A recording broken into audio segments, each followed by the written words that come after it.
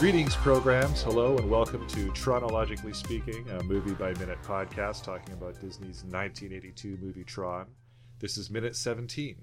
I'm your host, Duncan Shields, and with me today is my supportive, dazzling, hearty, and gregarious guest co-host, Jack Stovold. Welcome, Jack. Hey, hi, Al. It's great to have you back, Jack. Great to be here. Tron! It's like, I wonder if anybody's ever done a mashup of like Star Trek II, The Wrath of Tron. Oh my god, Kirk. how's this never occurred to me before? Tron! Yeah, It's Tron. from Works Hell's in Heart. Ameri- Yeah. Works in American English, yes. Yeah, in America, yeah, that's right. Or maybe Scottish. Tron. Hey. Tron. You like it? Tron. Hi, Tron. I like this program. It's exciting. So let's see what happens in minute 17. Let's see. Dr. Walter Gibbs and Dr. Laura Baines and Alan Bradley have a little chat, and then Dr. Laura Baines and Alan go off, and Dr. Laura Baines mentions that Flynn could break into the system and that they should go see him. Oh my god, they're gonna meet the Flynn. They're gonna meet the Flynn. They're headed straight for him. First off, Alan says that some programs will be thinking soon, and Dr. Walter Gibbs gives a little chuckle, and it's a chuckle that's very reminiscent of Jeff Goldblum's famous "rawr."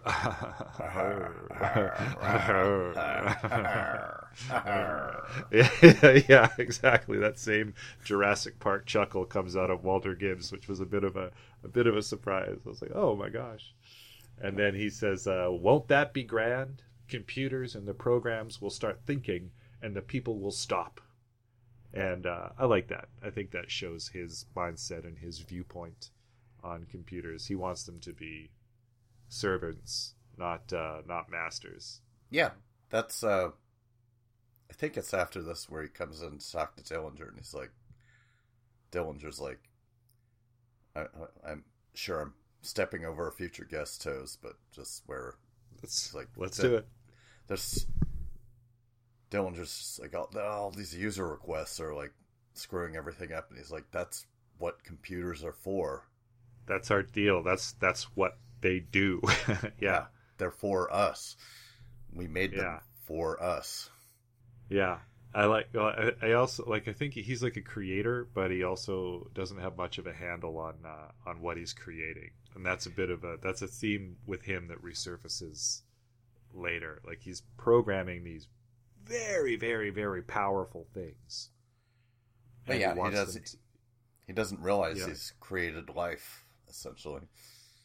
Yeah, he wants them to be submissive, but they're all gonna obviously turn into Frankenstein's monster creations, and he's oblivious to it. He's hopeful, almost really naive in a way, I think, because it seems to come as a real shock to him when he starts getting bullied, when the machines start getting away from him. But it's also a shock to Dillinger as well. So yeah.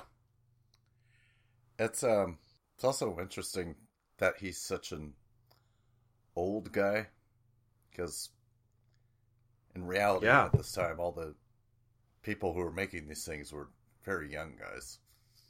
Yeah, and there were some older guys that were like gurus that were in it, but they were really rare. Yeah. Really, really, really, really rare. And they were more the soul of the movement. You know? Like the guys who had been there since like the end of the war, basically. Yeah. So I mean, but it's also, I mean, I think it's when he says the programs will start thinking and the people will stop, I think it's a bit of a prophetic comment too, because I have to struggle sometimes to remember my wife's phone number because it's just under her name in my phone. Yeah, you know, like there's really, really like friends, like soulmate friends of mine that I would do anything for. that I don't know their phone number because Oh, it's just no, under their name. the only phone number I know now is my own phone number. Yeah. And it Right? astounds me to think back to when I was in junior high school. Like, off the top of my head, I could remember about like 30 phone numbers, all my friends' phone numbers. Yeah. Yeah, like no problem. Like my mom she's got a real a mind that's a real trap for numbers. And she can remember phone numbers from when she was a kid. Remember phone numbers of her neighbors and her friends at school. And that's just a talent that doesn't even need to exist anymore. If we, I mean, if it all gets wiped out, we're completely boned. But yeah, exactly. But that's like, people are like, well, kids, they're not even going to remember phone numbers, or they don't even know how to use maps anymore. And that's just the human mind. It just adapts to what we need to do. Like, it's not really necessary anymore, so we don't do it. It jettisons the extra. Yeah. Because I don't memorize anybody's phone numbers. I don't memorize addresses. Nope. I get directions from Google Maps. Yep. I use fitness apps, social apps, a whole bunch of different maps. It's like my memory has just been outsourced to a search engine. Yeah. You know? Well, that's kind of, the more we rely on machines, we're like putting parts of ourselves into them, basically. We're like in their hands. Yeah. And right now, we're sort of in the hands of the people that control those machines. But I wonder... That's the one aspect of it that I'm uncomfortable about. Which is like, that's this movie. Like Dillinger, the MCP. It's basically like Google. It's a proto Google or something that major, where they're, you know... It has grown beyond the company itself to become its own entity in a way. And that's one of my favorite things in the movie, where like Dillinger is like, oh crap, I'm not in control anymore. Now MCP is in control of me. Basically. Yeah, it's almost in a way, it's almost like that movie Her, right? Did you ever see that one? I haven't seen Her. Everyone's like, you got to see it, and I will. But I remember the trailer. I know what it's about. Yeah, the trailer for Her made me go, forget it. Mm-hmm. And the concept, awful. And the concept for Her made me kind of go, are you sure this is a good film? You're telling me it's a good movie? But then I saw Her? it, and it's really Her. It's a nice Arrested Development. Yeah, call back there. Oh, Her. Her. Yeah, that was She really must good. be funny. Jeez. There was yeah. There's something else I was thinking there, but I can't remember it now. Jeez, that's too bad. Yeah, but it is an interesting concept, just how we pour ourselves into the things we make, and then they turn into something else. Oh yeah, that was it. Like, people are using, like, more and more people right now are using dating apps to find matches, or they're using Tinder to find hookups, or they're finding, Plenty of Fish, and something like 30% of 30% of marriages these days are the result of people finding each other through these apps.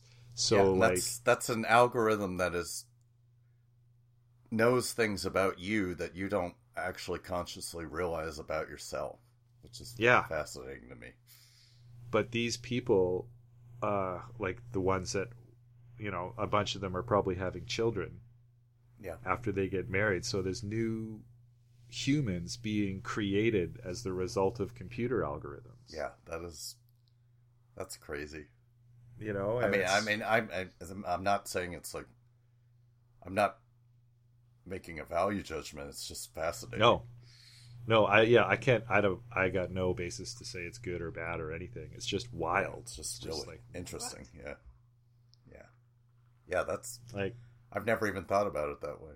Yeah, there's just somebody said that there are humans who now exist just based on computer algorithms matching their parents up. That's yeah. wild. Yeah, that is wild. And you get to think if the computers got to like, if they wanted to fashion humanity to be something else than it is, switch up all the algorithms and multivac. Yeah. But like if electricity in the net vanished tomorrow, I know I'd be lost. Like I'm already borderline dependent. Like I think I could probably regress without electricity, maybe. Like there's the concept of vanishes without electricity that I heard about, but like what in your life would vanish without electricity? And how would you deal? A lot of it would, Yeah. Like to me that's like heat, fridges, cars, public transit. My entire career of being a computer game animator. Yeah. Like I have a bike. Yeah. But I wonder what it would be like for somebody who's like 20 years old right now. Yeah, that's the thing. I'm just on the cusp of where I did live this life without all this stuff. So yeah, we have memories of it being like I remember both things. But like anyone who's born like 5 to 10 years after me does not have that. It's just been like that their whole life. Yeah, like sort of like people that can remember horses before cars. Exactly. Yeah. You know, and they saw the transition. They were alive from 1911 from like whatever 1870 to 1950. They saw all that change. Yeah. Like I really didn't really have the internet until I was almost in high school, basically. Yeah, me too. And some message boards and stuff like that, just like proto internet stuff. Yeah, it's just I don't even really think about how much my life has changed and how dependent I am on all these things now. Yeah, it's insidious, but like without the negative connotations of that word. Like it just sends its tendrils and its veins very slowly. Or like people talk about the frog boiling in the water. You turn the water up really, really, really, really slow, and it doesn't know what's happening. I don't think that's true, by the way, but the metaphor is not. A good one. Yeah, but it's true. It's just like now I cannot imagine the way I used to meet up with people, where it's just like, last time I saw them, it's like, we're going to go here at this time, meet me there. And if they didn't show up, I didn't have a phone. There's like no way to know what happened. Yeah. Now it's just say, like, where are you? What are you doing? I'm just texting. And they can say, I'll be there in 10 minutes. Well, I was thinking like for the young people these days, like their whole, I don't know I might be talking a little bit out of my ass, but I've heard a lot of explorations about how their entire self-image is based on likes. Yeah. And if the internet disappeared and it like actually got dark at night, it's like, what am I? Yeah. Who am I? What am I? What's my purpose? Where do I go? How do I friend somebody in real life? Like. Yeah. Like, do you think we're outsourcing our minds to the internet too? A little bit. Like when I'm trying to remember that actor's name from that movie in conversations these days, like we try to steer clear of using our phones, letting our brains painfully. I've tried to stop doing that too. Slowly search for the answer. It's like fun to talk about it instead of just like Googling it and being, oh, this is good. And it's like 5 or 10 minutes of struggling before somebody brings the phone out. But like, but what if you do get it without the phone, you're like, God, yeah. That's who it was. Goldie Hawn. It was Goldie Hawn. And then you're so happy about it. Mm-hmm. So that's good. It's good to wait that out. I remember a quote saying, "A billionaire uses a different car than you, eats different food than you, wears different clothes than you, but uses the same phone." Right? And that's interesting. I never heard that. Yeah.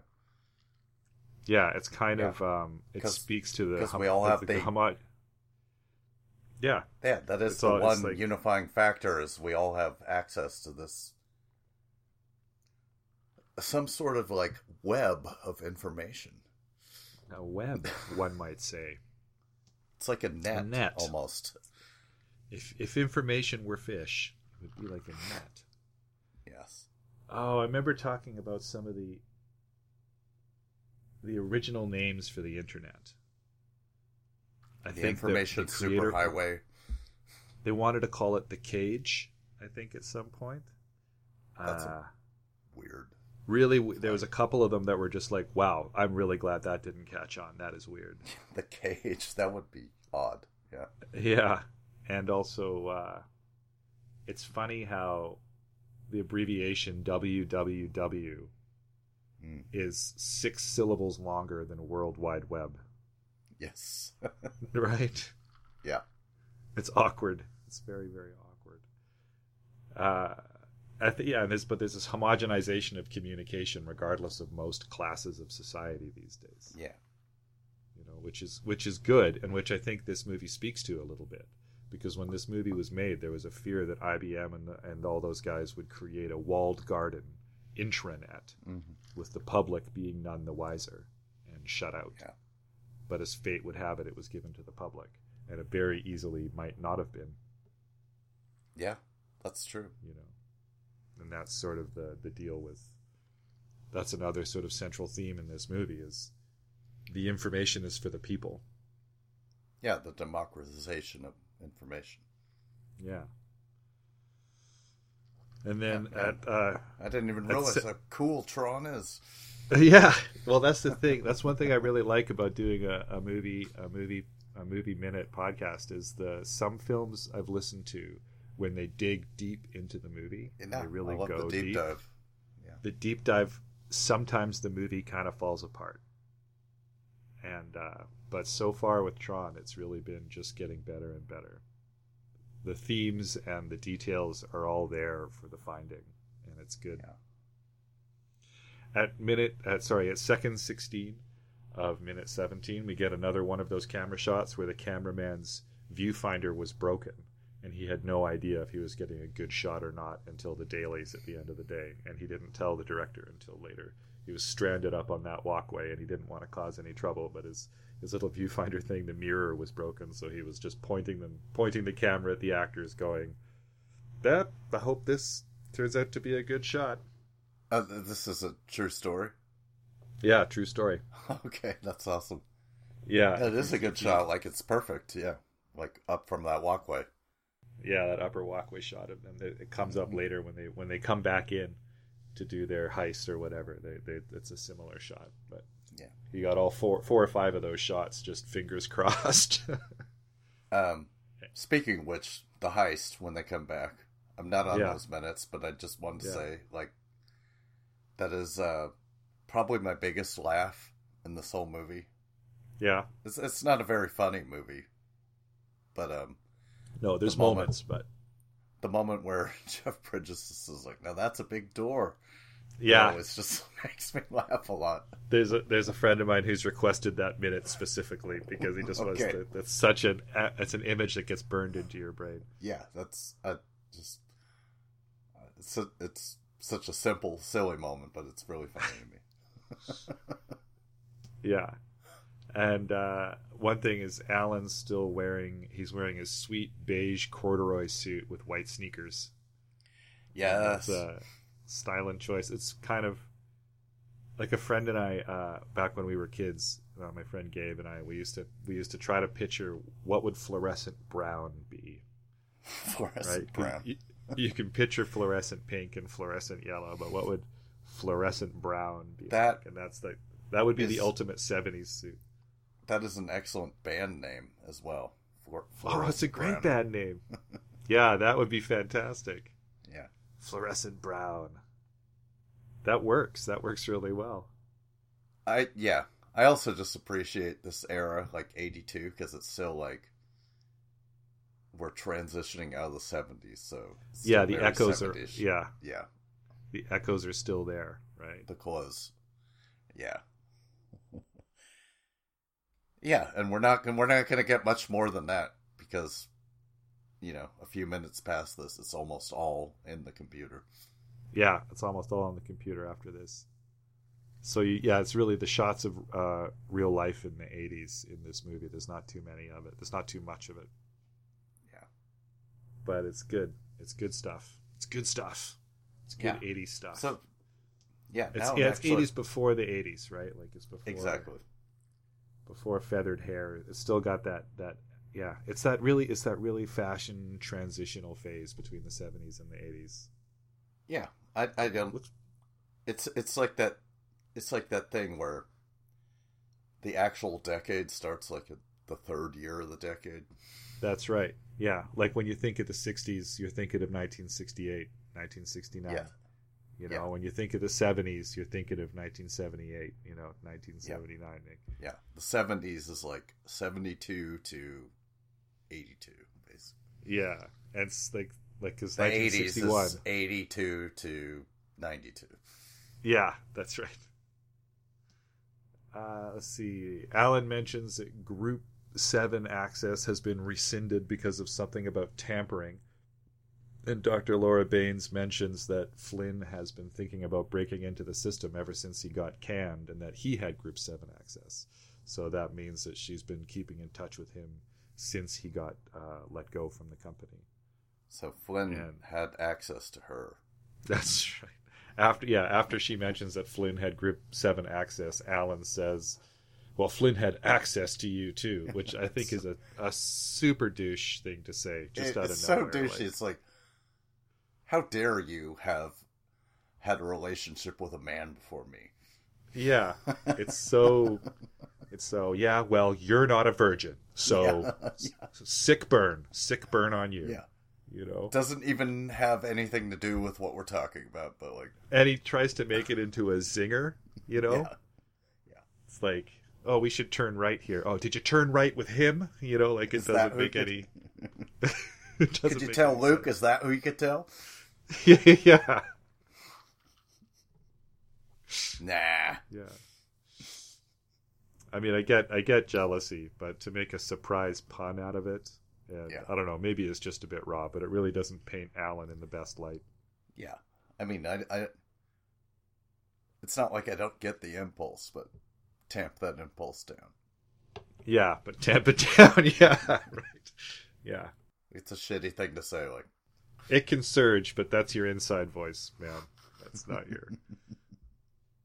And then Alan and Dr. Laura Baines drive along a nighttime freeway to Flynn's place, and we get brake lights and headlights and street lights and not much else, again echoing the grid and the space inside the mainframe, drawing that parallel. I think it's more than just art direction. I think that's a very conscious choice of painting. This is the grid and this is real life, and they're very, very similar. Just like Dillinger's helicopter later. Yeah, the sweetest helicopter ever. I know, I want that. Well, I mean, I just want that life to be like, I'm coming to work at like 10 at night in my helicopter, just straight into my boardroom. Boardroom has helicopter access, yeah. Yeah. Where is he flying from? What's it doing? Well, I guess he was flying in from a Consumer Electronics show. But this isn't my minute. What am I talking about? I'm sorry. I'm You'll have to screwing up all your future guests. When this starts, well, we went deep on the helicopter already, and you'll. That was before this. All right, that was before. You'll love listening to those minutes. All right, I look forward to the effects they used for the helicopter is really cool.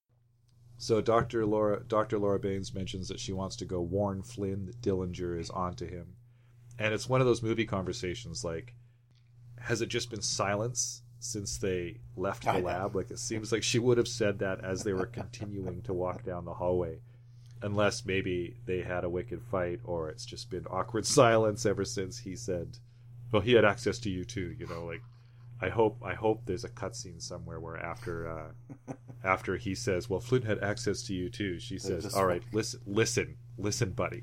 Like, because she's the deputy in charge. Yes. She's the deputy in charge of the super important laser project, and he's like a cubicle dude. Like, she's the one that's slumming with this relationship, like not him, exactly. right? Exactly.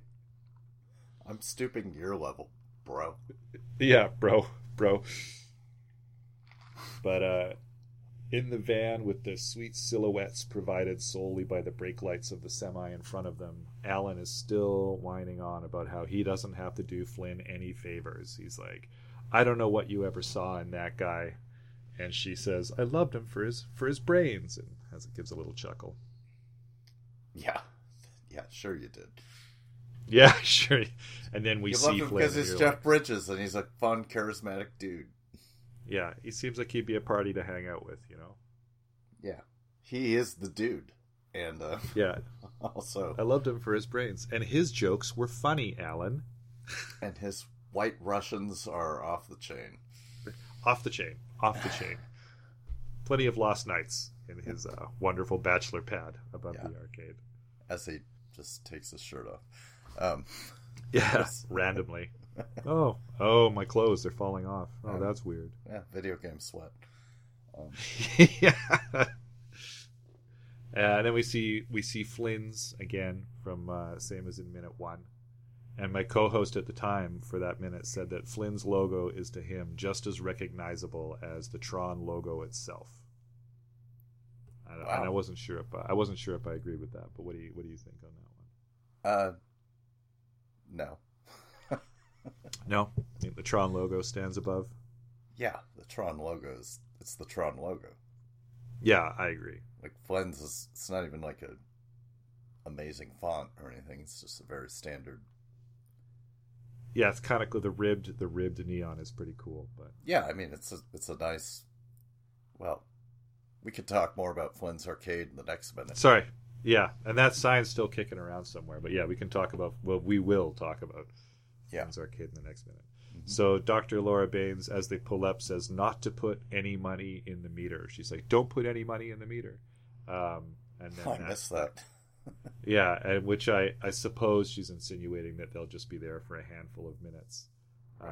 But that van has NCOM stenciled on the side, though. And, like, I like to think that each company car has a GPS in it. Like, I mean, I guess that's not going to happen in 1982, but if you're going to engage in some really serious corporate espionage, like, maybe don't take the company car to... Like, take to your secret car agents. that you drove to work. Use that car. Yeah, right. It struck me as it doesn't end up amounting to anything. But I thought, I'm not a spy, but I'm no. This is for the audience. Yeah. Big black van with NCOM on the side pulls up to Flynn's Arcade. You'd think there'd be somebody outside going, I better sprint upstairs and tell Flynn right now that something's about to go down. You'd think, Dillinger probably has eyes on this arcade. Yeah. So we go over, I think that gets us to about the end of the minute. I'll go over a little bit about the differences between the screenplay and the novel. In the novel, it gets a little bit more into the jealousy and the back and forth and the fragile insecurity behind Alan's jabs. And the love they have for each other despite the jealous Barbs. Like there is actually a short conversation after he has that zinger about access. And she says, "Oh, I wish you'd forget about all that. It was all so long ago. I've totally gotten over it." And then in the parking garage, she takes a deep breath and says, "I want to go to Flynn's place. I mean, I want both of us to go." And then it goes into how half of Dr. Laura Baines has a problem with authority and wanted to break free of income, but that the lure of the important work kept her there. But that Flynn appealed to that first half in a way that Alan never could, straight shooter that he is. But after she says, "I loved him for his brains," they both start laughing and the tension evaporates and they're in love again. So it was kind of portrayed, I think, a little bit better in the books, but to have like 4 scenes of them getting to the van would have been a waste of time. So in the movie, they just cut straight to the van. That makes sense. Yeah. And but these are the things we come to movie novelizations for. Yeah, that's right. That's right. And what do we got? Oh, yeah, and then in the screenplay has a nice extra little zinger in it. They talk as they remove their protective booties and clothes. And they talk on the way to the protective booties from the lab, the paper booties. They talk on the way to her locker. They talk on the way to the elevator, and it makes a bit more sense than the conversation picking up again in the van. Dr. Laura Baines says, "Did you say Group 7 access?" And Alan says, "Yeah, pain in the neck, you know. I was all set." And she asks, "Did he say why?" And Alan shrugs and says, "Something about tampering. Somebody's probably trying to siphon the R&D budget into his checking account. I don't know. Why are you so interested?" And she says, "Flynn had Group 7 access."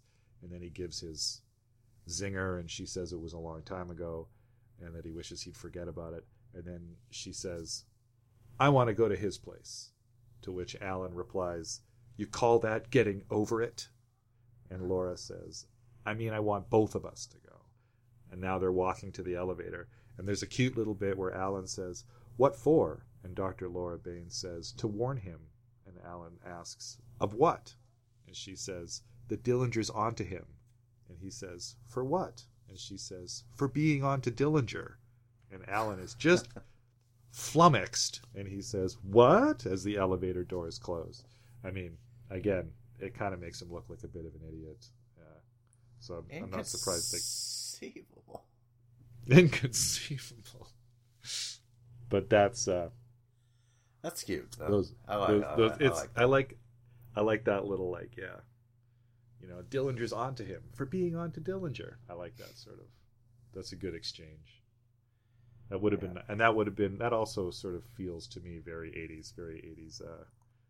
There would have been a musical do diddly do do do do, you know, a little sting on that or something. Dillinger Escape Plan. Or maybe she would have said, you know, "Oh, Alan," as the elevator doors close or something. Ding. Yeah, right. Ding. You'd get the elevator door ding as the punctuation. Well, that about takes us up to the end of this minute. What do you think? Yeah, I'm all Tron 17 minuted out. All right, cool. All right, well, come back for a minute 18. You want to do that? Absolutely. Okay. Well, do you want to tell everybody out there where people can find you if they want to hear more of your stuff? Yeah. Jack's silly little friendly neighborhood Star Trek Discovery podcast is the place to be if you're a cool guy or a cool gal. Check it out. And soon to become Jack's silly little friendly neighborhood Star Trek Discovery, Short Treks, Picard, and Lower Decks podcast, because I'll be covering. Nice. I'll be covering the 3 seasons of Star Trek that we are going to be seeing in 2020. Fantastic. I'm the host, and it's just a revolving set of guests who come on to help me out with each one. Mm-hmm. And when a Star Trek show is not on, I just do whatever I want. So there's Drunk Star Wars. There is... I've already dipped my toes into the minute format by doing Marge versus the Monorail Minute on Jack's Little Friendly Neighborhood Star Trek Discovery podcast. So that's a minute by minute look at the classic Simpsons episode Marge versus the Monorail. So that's a good one to do. That was my Virgin experience, and for all you minute by minute fans, I'm stepping into this world.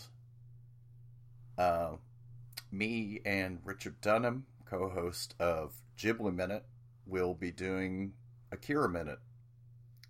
So we are going to do a minute by minute look at the 1989 film Akira. Wonderful. Yes. And that was 89? You said 89? 89, yeah, that's when it came out. Wow. Gosh, I didn't realize it came out that late in the 80s. I always kind of remember that as a 1983 film. Just 7 years after Tron. That's cool. I believe the manga actually may have started around the time Tron came out. Yeah, probably. I think so. So, we'll be doing that. Hope to have a lot of fun guests. I haven't discussed it with Richard, but I'm sure he'll be cool with you, Duncan. We'd love to have you on as a guest. I'd love to go. I love the manga, and I remember I saw the movie, and I was like, wow, it's parts of this movie don't make any sense. And then I read the manga, and I was like, oh, I changed my mind. They did an amazing job of translating this for the screen, because it's quite a thing. And like mammoth. Like Tron, that movie is also a visual feast. So yeah, very much so. So that's something I'm really excited to get started on, and just keep an eye out. I will. If you want to get in touch with us, check out more at chronologicallyspeaking.com, or on Twitter at chronologicallyspeaking, or on email at chronologicallyspeaking@gmail.com, or join us on Facebook at the Chronologically Speaking Minute by Minute listeners page. Shout out to pond5.com for the music, and special thanks to the Star Wars Minute that started it all. Go on over to moviesbyminute.com and see if your favorite movie is there. And if it isn't, give it a shot. It's a very wonderful community.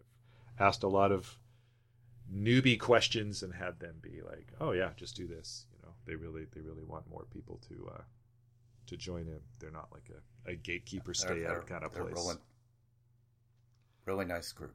Yeah. Really nice group. Do it. Do it. Do you want to do a little end of line again for the sign off here? All right. Of course I do. Oh yeah. All right. 1, 2, 3. End of line.